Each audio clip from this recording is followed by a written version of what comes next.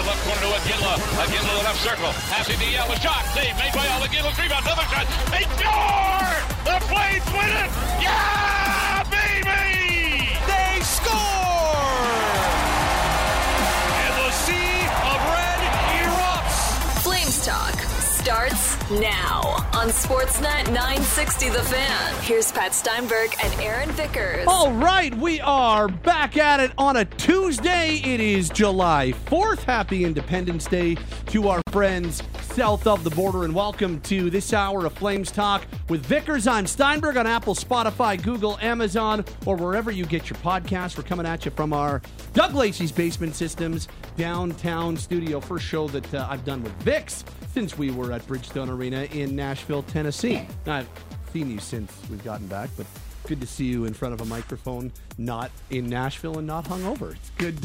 What are you talking about, hungover? Not a chance, buddy. It feels like I got a little FOMO. I've been missing out on my Steinberg, even though we spent all that time in Nashville, spent all that time on the commute home, spent Saturday together, Sunday off, Monday off, Yep. And here we are Tuesday, back at it, buddy.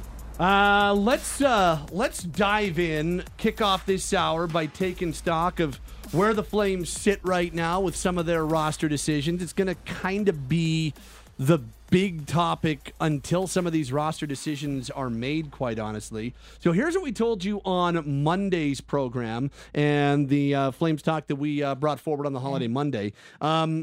They are working on doing things. I think right now the biggest thing that they're working on is moving Noah Hannafin and figuring out what that's going to look like, but not rushing moving Noah Hannafin, and honestly not rushing any of these decisions they've got on their plates. But the Hannafin one is the one that I think is most front of mind, just because he's the one that they have the best idea in terms of the way this thing's going to play out. They know pretty much beyond a shadow of a doubt that Noah does not intend to sign here next summer, and he will happily and professionally and as a good teammate and good player play out his contract and fulfill the final year of his deal, but has informed him he's not looking to sign here after the deal. Has nothing to do with Calgary, has nothing to do with the organization. Just as an American guy hitting free agency at the age he'll hit it, he's looking to move back south of the border and go down that direction. But they're not rushing it. But at the same time, it's also because they're not rushing it and because it's such a important deal they have to make, it's also holding them up or jamming them up a little bit when it comes to doing some other things, I believe. They're still waiting on Lindholm, as we know, with that big offer they have on the table for him. And just overall, they're going out of their way to be patient, which is really not all that different than when we were talking at Bridgestone Arena on Tuesday or Wednesday of last week, getting ready for the draft and knowing the Flames had made the Toffoli trade, but were really deliberately going out of their way to not rush things and push back on anybody trying to take advantage of a rookie GM and all that type of stuff. I think they are ready to wait. I think they are ready to be overly patient if that's what it takes. And I think it's very deliberate in their approach right now. So that's kind of where I understand things are. That's kind of one of the big conversations we had on Monday's Flames Talk. Well, on Tuesday, brand new 32 Thoughts dropped with Elliot Friedman and Jeff Merrick. This was Elliot when talking about where the Flames are. A little bit of new information in here on top of that, but Elliot kind of hearing the same things right now. They made the deal with Toffoli, but the one thing I've heard since then is the Flames have talked about no rush. They're going to take their time here. Well, I shouldn't say that. I'll say they are prepared to take their time here. The Toffoli one they wanted to do, I think they like Sharon Govich, but the other ones, and I think they, like I said, I think that Colorado talked about them with Backlund, but it didn't happen. And now I think they're in a situation where they're saying, let's be patient. They're still waiting on Lindholm. They know what Hannafin wants, but they're not in a rush to do it. Same with all their other players. Like, I think one of the interesting things here is, I think Toronto likes some of their defensemen, obviously. Yes. But do they want to deal with their former general manager? So there's always that kind of thing, right? So, I mean, it'll be interesting to see because I think Toronto likes some of their guys. So that is Elliot on the latest 32 Thoughts. It's available with Jeff Merrick wherever you get your podcasts right now.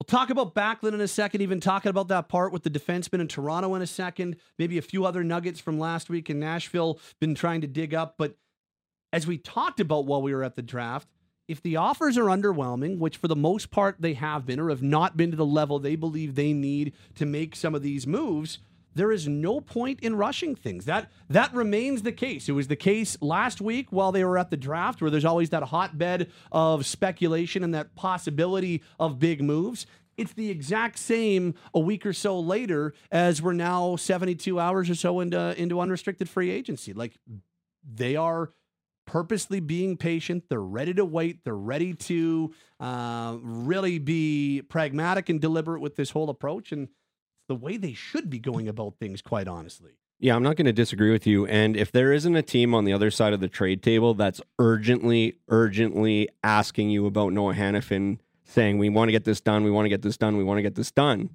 you're better off just waiting and seeing if another team swings and misses at free agency or swings and misses at a trade that they're working on in another avenue.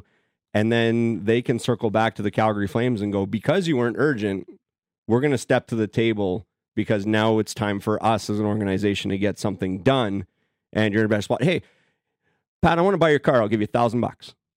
No? It's probably worth a little more. Okay, well, that. I'm in no rush, so maybe we'll circle back, and then in a week I'll go, okay, how about $2,500? Well, if you're not urgent to sell it, and I'm not showing any urgency to buy it, what are we even talking about here? Yeah.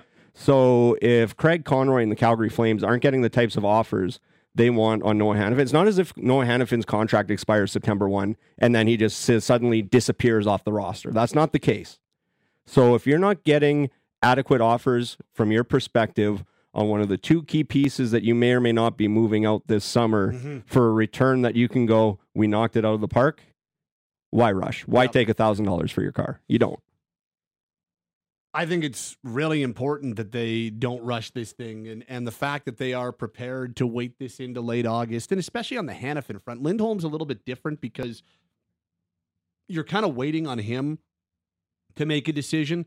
Hannafin's already told you what's up. You're waiting for Lindholm to tell you what's up. So it's a little bit different. I do think at some point you probably need behind closed doors to have a internal deadline when it comes to Lindholm. But on the front of Hannafin, like, you don't, if you make the trade in July, if you make the trade in August, if you make the trade in early September, I don't think there's really all that much of a difference. I do think you do have a flashpoint of starting the season with him. I think you'd like to avoid starting the season with Hannafin if possible, unless the Flames are okay with, if you're Craig Conroy, trying to trade him early on in the year.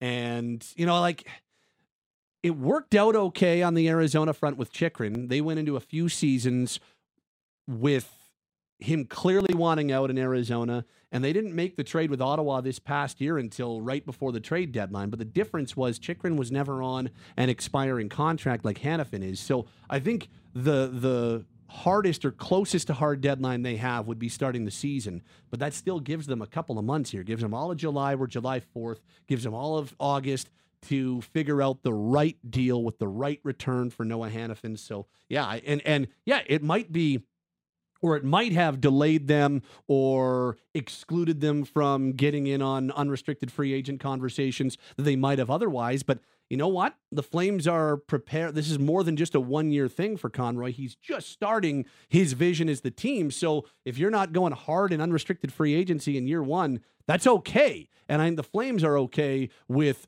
waiting on Hannafin and not being in on big conversations, as opposed to making a bad Hannafin trade or a bad trade with another player just so that you have a little more cap room to work with in free agency. I do think they're taking the right approach here. Well, even to that, not to divert this to a summer 2024, but I'd rather have infinite more cap space heading into next summer than going out and shopping on guys that maybe, and the pool, for my liking, the unrestricted free agent pool this summer wasn't super overwhelming.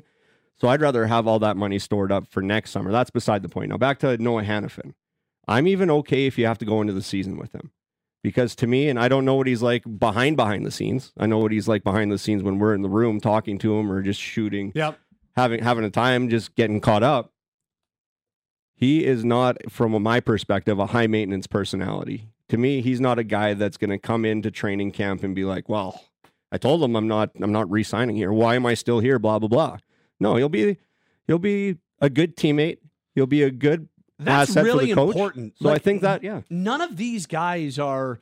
I think it got a little. I didn't want to use the word acrimonious, but I think it got a little. It didn't end the way that everybody wanted on the Toffoli front. I think there were some. Right. I think Toffoli was a little bothered with the way things went because didn't necessarily get the term he was looking for, and perhaps, as Elliott's reported, the fact they were prioritizing Lindholm and Hanifin, I think that might have rubbed him the wrong way. And even what we heard from Toffoli in his introductory availability as a Devil, he kind of got that feel. But Hanifin's not saying, I don't want to be here. This organization is garbage. Trade me now. No, it's not that. It's, hey, I'm doing you a solid, Craig. This has been a great spot for me. My career has flourished here. I've loved being a Flame, but I'm an unrestricted free agent in less than 365 days. I've got this opportunity to go elsewhere, and I'm probably not going to re-sign here. I'd like to explore what my options are in unrestricted free agency. You can't begrudge a guy for that the same way Noah won't begrudge the Flames if they trade him tomorrow, or if they trade him next month,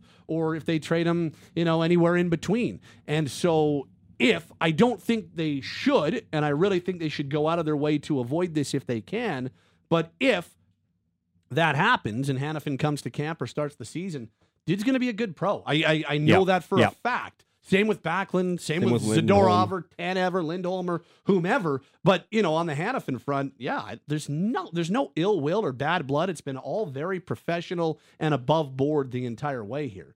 Yeah, and that affords Craig Conroy the option to be patient in that sense, where, to your point, would you prefer to probably have a deal done well before training camp so your team can be your team and you build that through September into the start of the season in October? For sure, you'd like that for all your players. Sometimes that doesn't necessarily happen. Your best case scenario would be somebody blows your socks off with an offer tomorrow, but very rarely do we deal in best case scenarios in life and in sport.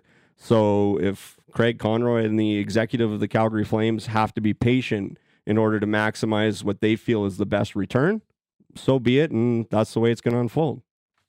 So that's kind of where things sit right now. That nugget from Elliott on Michael Backlund is interesting. Talked about how there were talks potentially with the Flames in Colorado involving Backlund. Now, I had heard while we were there that there were some things percolating, and maybe after he had won the King Clancy, congratulations again to Michael. That was such a cool thing to be a part of.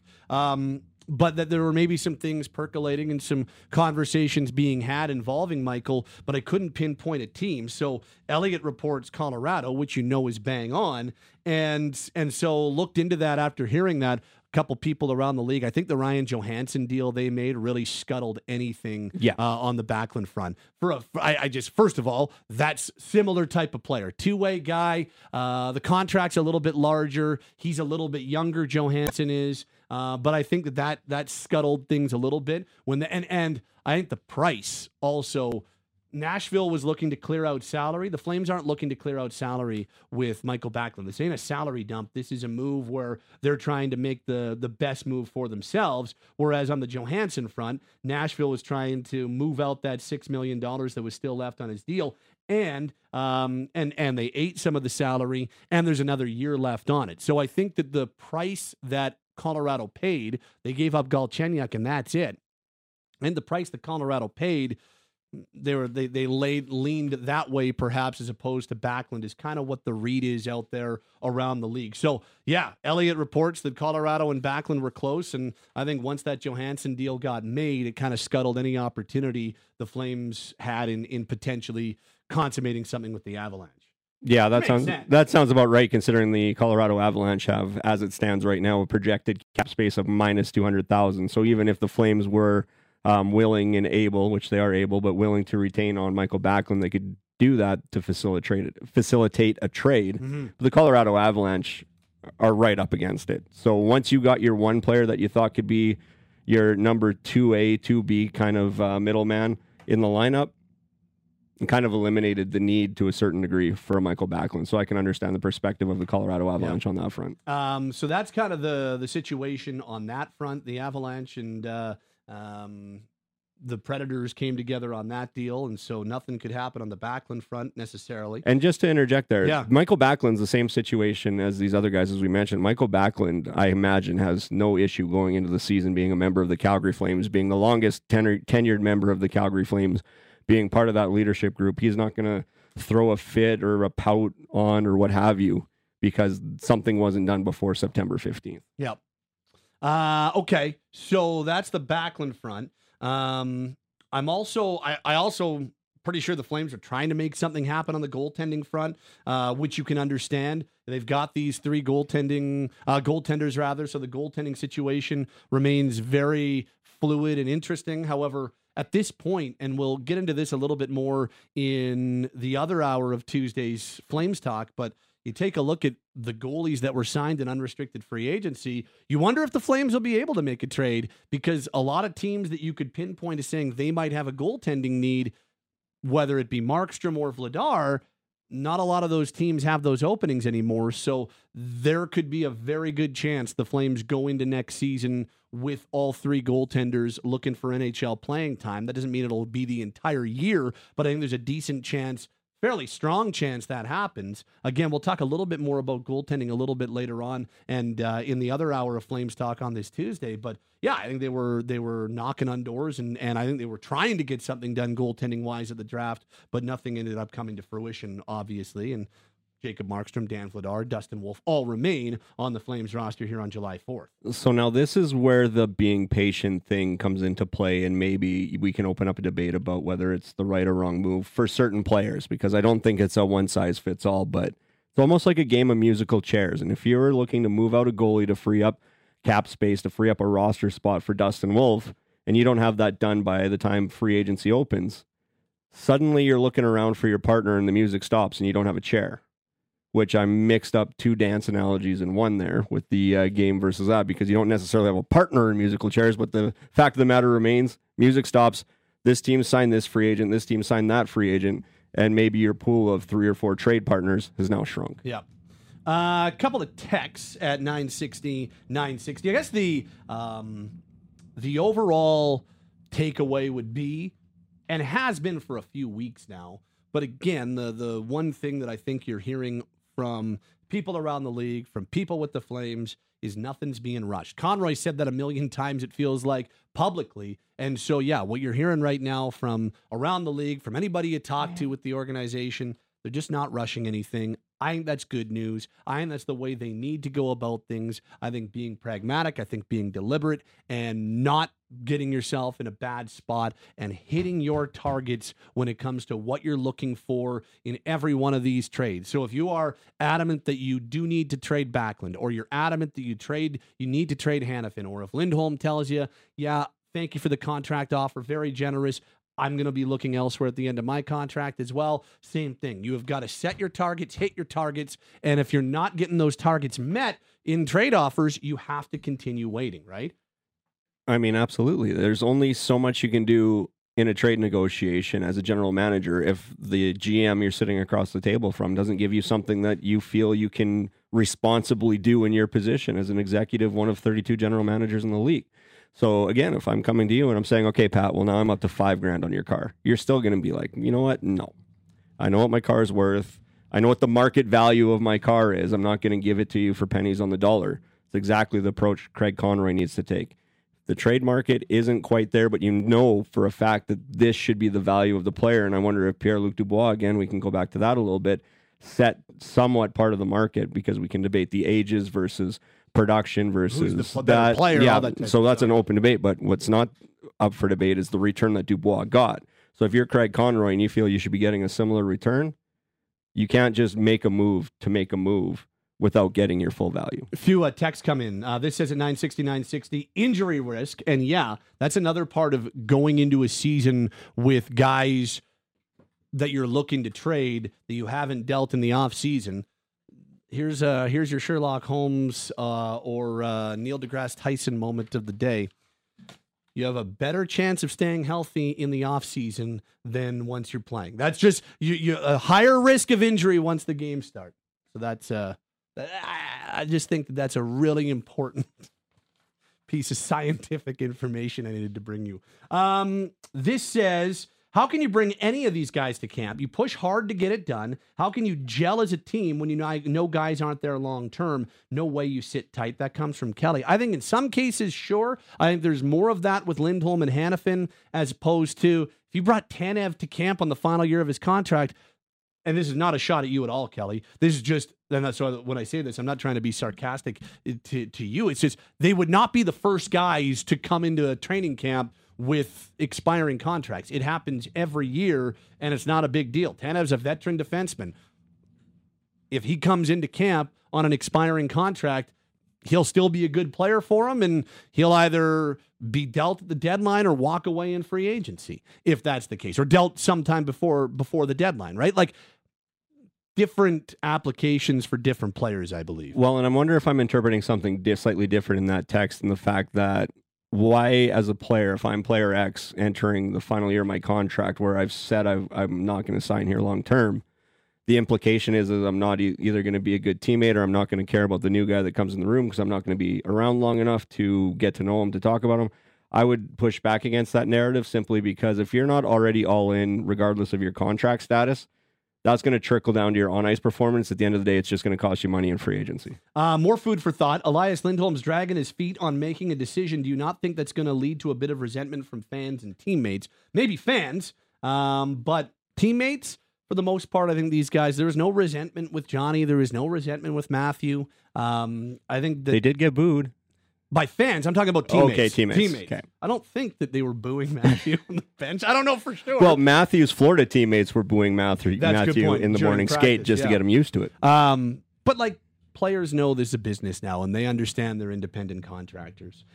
Just want to, before we bring in Ray Edwards, the Calgary Flames Director of Player Development, set things up for development camp, which starts later on this week here in Calgary. I did want to play you this other part of Elliot Friedman on 32 Thoughts, talking about the Flames. And listen, I think this is really good news. I think this is really positive and encouraging information from Elliot on 32 Thoughts when talking about Jonathan Huberdeau. Give this a listen. One of the things I've heard, like when Huberdeau was in Florida, he was a big arranger. Like, are all the players getting together? What's everybody doing tonight? And that didn't happen as much last season because he was obviously in shock and he's on a new team. Like, I've heard he's one of the guys calling the draft picks, making some of the newcomers feel welcome. And I've heard the Flames have taken that as a very good sign that he's getting over the shock and he's getting back to his own personality. I think that's very important to, being successful, is being comfortable in your own skin and being who you are. So I think the Flames take that as a very good sign for where this is going next year. I mean, obviously, I think they'd love to see one of their young kids, whether it be Pelche or Coronado, step forward and step in as well. But I know they're really hoping that Huberdeau bounces back, and there's some optimism that the fact that he seems to be back to being like the party planner a bit, for lack of a better term, that he's getting back to himself. So that, very encouraging, because the Flames, maybe the most important thing that happens this season is Jonathan Huberdeau is a better player. That Jonathan Huberdeau is a whole lot closer to the point per game guy that they expected him to be. Again, 115 points, that's maybe a little lofty, but he needs to be close to a point per game for him to be an effective player. And then you throw in the contract on top of it. But even contract aside, this past year was a disaster. But he needs to be in the 75 to 90 point range. Like, that's got to be almost non-negotiable for the Flames to have a measurable amount of success this year. So that's encouraging that it sounds like mentally he's starting to get a little bit more on board. And more so, maybe on board's the wrong term, but mentally a whole lot more like himself, getting over the shock and being stunned by the move and adjusting to a new team. So that's important. They need him to be more comfortable. They need him to be more of a leader on this team. And the one thing that nugget from Elliott got me thinking about, why not throw Huberdeau's here for 8 years. He's the highest paid player on the team.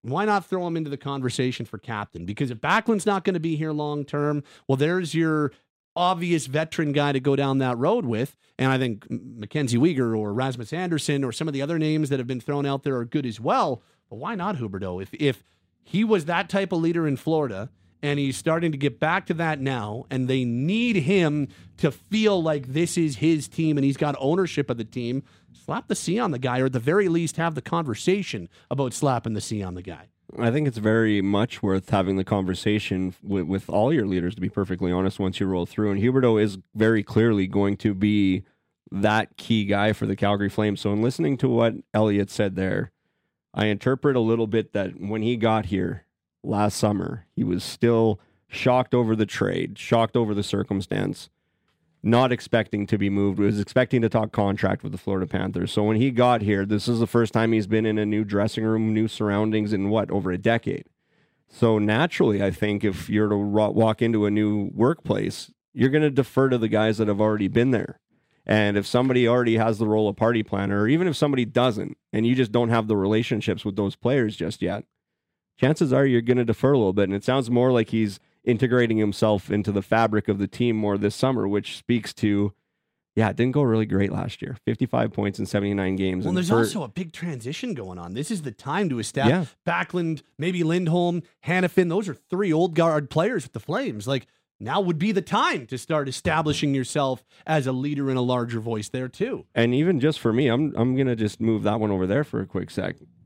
He very clearly wasn't comfortable when he got to Calgary. And again, it's all those extenuating circumstances. It's uprooting from the home you've had for a decade. It's meeting new teammates. It's not knowing the route to the rink. It's not knowing where to go for, sounds like excuses, but it's very much a culture shock for Jonathan Huberdeau. And now I wonder how the feeling good off the ice translates to feeling good on the ice, because 55 points in 79 games just very clearly isn't good enough. And for me, if he can get back up to that 80-point range, bring in some of that leadership that you talked about, that's absolutely key for him and the Flames. This hour underway. We are coming at you from our Doug Lacey's Basement Systems downtown studio. Worried about radon? They install custom mitigation systems to reduce your risk. To find out more, visit dlbasementsystems.com for a free estimate. Hey, it's George Russick. And Matty Rose. We host The Big Show with Russick and Rose. If you miss us weekday mornings on Sportsnet 960 The Fan, first of all, shame on you. Second of all, download the podcast on demand. So many places that you can find the podcast, wherever you get your favorite NHL, NFL, CFL, MLB, the stories that sports fans in Calgary want to hear. We got it for you. We are The Big Show. Anything and everything Calgary Flames. It's all on Flames Talk. Sportsnet 960 The Fan. All right, this hour continues on a Tuesday as the Flames open 2023 development camp on Thursday. In fact, it actually starts with physicals and everything on Wednesday, but Thursday is the first on-ice session for everybody. Today, the Flames on this Tuesday announced their roster, 38 players going to development camp, 21 forwards. See if I can do the rest of the math for you. 21 forwards, 12 defensemen, 5 goaltenders, part of the 38-player roster for the Calgary Flames at development camp this year, including 3 members of the 2023 draft class. And very much with his hands all over development camp each and every year is the Flames Director of Player Development, Ray Edwards, who joins us right now to help set things up for development camp 2023. Mr. Edwards, good to talk to you, pal. How you doing? What's going on, Pat? Good to be here. Yeah, busy time. You when'd you get into town? I came right after the draft. Okay, so you went right. You went right from Nashville. Yeah, that wasn't an easy way to get home. Let's just say that. You know, it's not an easy place to get to. If you're, I think 2 times a week it's easy to get to, and the rest of the time it is not. Yeah, no, that was a late night, but we're here and we're ready to go. So exciting times. What? Just give me the feel. What is the excitement level for development camp this year? Well, yeah, there's a million things to chat about. I think obviously getting our group together and getting our hands on them and testing them, and the ice portion is fun, but really it's sort of getting to know these kids and getting to spend time with them again. I mean, I was lucky enough to get over and spend time with Topi and William last year in Europe, but a lot of our people haven't been able to do that. So it's good for them to get to know these kids. Obviously, the new group that we just drafted, we've got 3 of those kids coming in, so we're excited about that. I think we've got a really interesting crop of free agents that our scouts have done a really good job of identifying and it gives us a good chance to, take a look at those guys, and as you know, that's a free look at players, and we've had some success doing that over the years with different players, so that's an exciting piece. And then, we've got Arseny Sergeev here for the first time. That's exciting to kind of see the whites of his eyes and get Jordan and his crew time on the ice with him. So lots of good things to chat about. Be excited to get going here tomorrow, physicals and fitness testing. So all the players now in town, right? Like everybody has arrived, everybody's on the ground? I believe everybody is on the ground. Yeah, I think Nikolaev was due to land at 4:00. So we'll have a short orientation meeting tonight, Pat, and a little dinner. And then, we get going tomorrow with putting the kids through the paces a little bit in terms of fitness testing, which is always interesting to see. And what that does is it really gives us a good, base to move forward in terms of the rest of their summer. And then we've got data on some of these kids for 2 or 3 years. So it'll be interesting to see sort of how it's progressed over the 2 or 3 years. And so tomorrow is a big day for us.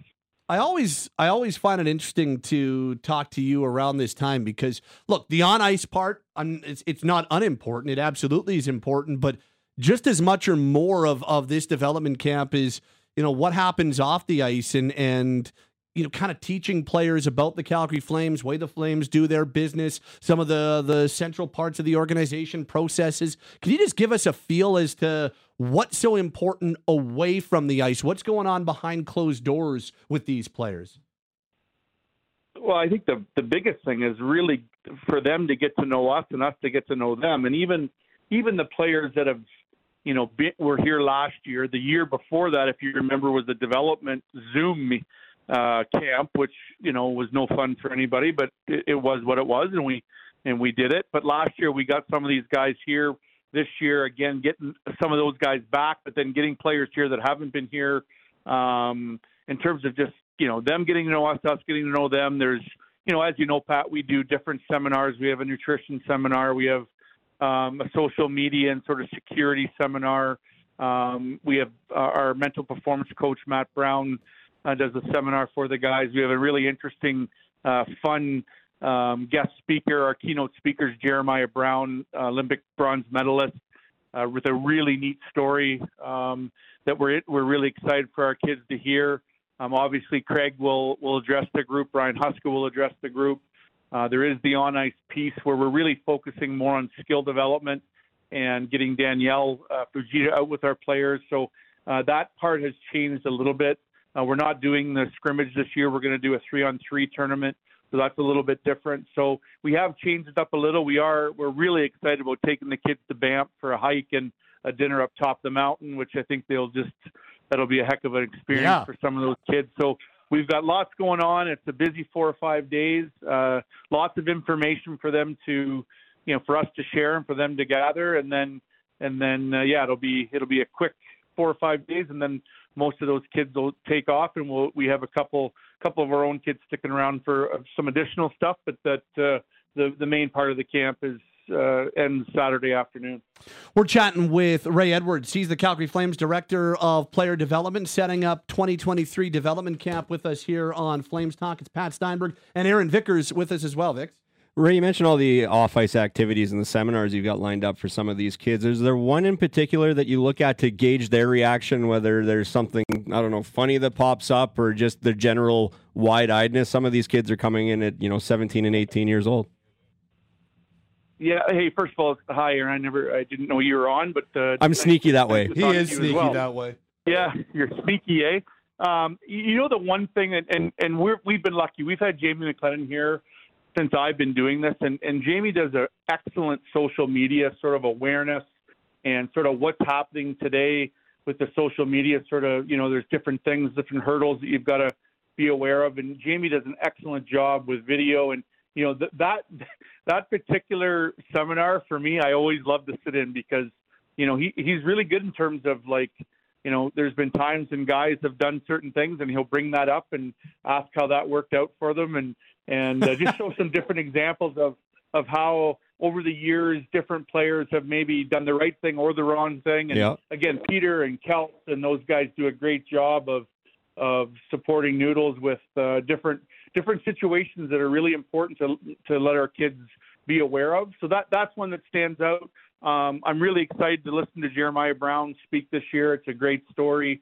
Obviously, anytime, your GM and your head coach can have some time with them, I always love to hear that message. And the one really good thing that we do with these kids is obviously we test them, and then before they leave here, they get a really good in-depth sort of send away action plan from our strength and conditioning people. So not only do our kids get that, but our free agent kids get that. So the one thing that we sell to all the kids that we invite is when you leave here, you're going to have a real good understanding of where your body's at and where it needs to be and how to get there over the next couple months. I'd just like to personally thank you for not inviting media to participate in that fitness testing portion. It is the beginning of July, and I don't think I'm going to be ready for September either. I think, just that's a heck of an idea. Maybe that's something we need to look at in the future. Maybe mix you guys in with them. And I've always thought it would be what we can do is we can put the testing results on Twitter for you. Well, yeah, I've always thought that it would be a good Flames TV video to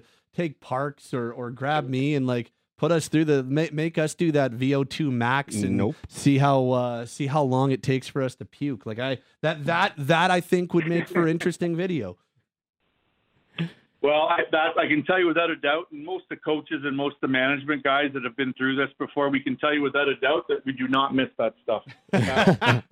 Fair enough. Ray, you talked about the off-ice component. You mentioned the on-ice, you're switching to a 3-on-3. Just overall, what's happening on the ice this week, and what do you focus on as a group with so many different players coming from so many different leagues? Well, we've got 5 goaltenders here, so Jordan and his crew will have a specific sort of plan for them. So, and they'll do some stuff, before sort of the main session starts. Obviously, Danielle is a big part of our development team, and so she's going to get, some real good time. One of the things with Danielle is, she's got 3 new players that she, hasn't seen yet, so she'll get some time with them initially. Yep. And then obviously, we haven't got our hands on a lot of these kids yet, so. It's important for her to sort of get that, that base down, that initial meeting, and then she can start to formulate a plan for them. And then the on-ice piece, a lot of it is skill development. So we have a shooting coach coming out by the name of Dean Seymour. He'll put them through some different things and just go through sort of the details and the nuances of shooting different shots and passing and receiving, those types of things. And then we're focusing on sort of a defense/forward split, where you're working on different skill sets, whether it's creating offense or puck protection or, retrievals for defensemen or walking that offensive blue line. So it's really, more focused towards specific skill development than it is, running drills and line rushes and, more structure stuff. It's really focused on the skill development side. You mentioned Jordan Sigalet, and you actually mentioned Arseny Sergeyev getting to see him up close. But do you just leave the goalie group with Siggy and his team and just stay away from them? Pat and I are both of the same mind. Goalies are voodoo. We don't understand them. We don't know what's going on with them. So I imagine probably best to leave them in the hands of the goaltending crew. 100%. And I don't know many coaches that don't do that. These guys are special. Siggy and Barbs and Mackenzie are special people. They know this position inside and out. And I would never try to stick my 2 cents in there. At the end of the day, these guys know what they're doing. So we leave that to Jordan and his group, and I'm excited to see some of these guys. Jordan they do a heck of a job of identifying young goaltenders. So we've got some good guys coming in that I'm excited to see and work with. And we'll leave most of that stuff to them. Yeah, they're the experts. Even talking to Todd Button in Nashville, same thing. He's like, we've got our players, and we got our rankings. Oh, and then Jordan's got his 200 goalies, and it's like, you know what? You do the goalies, we trust you, and we'll take care of the rest. Hey, well, I'll tell you guys, if it was up to Jordan, we'd have had 10 goalies here. So he does his job. He does it very well. He's very thorough. He knows them very well, and does a great job at what he does. Ray Edwards is with us, Flames Director of Player Development. Flames Development Camp starting this week at Winsport. So who's right now? No American League coach. Usually the AHL head coach would be very involved with the group on the ice. So who will be the coaches? Who's going to be on the ice with the group, Ray? Well, hey, you guys know we've got a great group, obviously, with our development team. Marty Jelena is going to oversee all the on ice stuff. Obviously, okay. We've gone through it together. They're going to sit down tomorrow as a staff. Joe and Don will be part of that as well. We also have some guest coaches that will be out there, and Rebecca Johnson will be out there. We have our skills coach, Darren Romerdahl, who you might see at times out there. I'll probably be in the background a little bit more this year with handling logistics, but we've got a great crew, and obviously Marty and I have worked together for a long time, so real happy that Marty can step up and lead that group for us. And you talk about it, whether it's Darren or Danielle. You've mentioned Danielle a lot. Well, talking here, I mean that group behind the scenes, like in season, we don't see a lot of what you're doing, but your development crew, just give us a little bit more of a feel as to whether it's Danielle Fujita or Darren Romerdahl or Rebecca Johnston or Marty Jelena. Like what is your development crew doing throughout the season, and how does it all kind of culminate in this development camp? You know what, guys? I'm so glad you asked, because we don't, those guys do not get enough recognition. They are working tirelessly behind the scenes, and it's not just that group. It's Rick Davis and his training staff, Gord, and not only him, but we have a return to play medical people. Kent and his group, Scott Sear sort of heads that up for us. Matt Brown is the mental performance coach, and Matt's always in contact with these prospects. So if you start listing all the people, it ends up being 9-10 people that are part of this process of trying to bring these prospects along. And so, my job is to manage it, and it's no different than having if I'm the coach in the American League, I have my staff and we have our players, and we work together, and we do weekly Zoom calls to sort of oversee it. And, we're doing different Zoom calls with the players on a regular basis, depending on what we're dealing with on the ice, off the ice, those types of things. But that whole staff is, imperative in terms of how these kids develop and the relationships we build with them. And I couldn't be luckier than to have the group that I have working with me. How excited are you? I know that not everybody from the 2023 draft class will be taking part this year, but 3 of the 2023 draftees will be. Just your excitement level to get to know them a little bit more. Yeah, it is. It's tough because Axel Hertig is just finished, I think he's 5 weeks post-op with a shoulder situation, so we didn't feel comfortable flying him over just because that shoulder needs to be mobilized. Adar Suniev, unfortunately, we're dealing with some immigration and visa issues, so Adar won't be able to join us, at least at the start. We're hoping potentially maybe sometime through or at another time we could get Adar in here to get our hands on him a little bit. But we're really excited. In the goaltender, Igorov is already sort of started up with his team in the KHL, so he wasn't able to come, but really excited to get to know Sam, really excited to get to know Jaden and Jaden. So those guys will be, it'll be fun to get sort of dig in with those guys a little bit. So real, we're excited about that draft class. That's there's some size, there's some skill, there's some ability there. So we'll start to map out their development plans post development camp and start digging in with those guys. And then for the group, there's a big group that we put development plans together, and we've already done that for a number of these guys. And so what we can do then post sort of fitness testing is take a look at those results and then give them an action plan for the rest of the summer. No Jeremy Poirier on the ice for this camp, right? Correct. Jeremy's been kind of dealing with lower body injury for a couple of years now, and to his credit, got through the year last year. We were dealing with this particular injury when he was in St. John's, and again, to his credit, he's been playing through it. He's battling through it, and we got it repaired right after the season. So he'll be on the shelf, but he's here. He's going to be around the group, sort of participating in all the off-ice stuff. And again, it gives our medical people a really good chance to get their hands on him and see where he is in his rehab phase and give us a good update on where he's at. Last area I wanted to touch on with you, Ray, and that is with the tryout players. Good number of players come into this camp, like every year, on a tryout basis who are not officially affiliated with the organization. I guess, first of all, what's important for them? Like, what do they have to do to catch your eye as a development staff and management and so on and so forth? And I guess at the same time, how important is it for them not to be thinking about catching your eye? I'm just curious as to what the best piece of advice or the best approach for some of these tryout players is.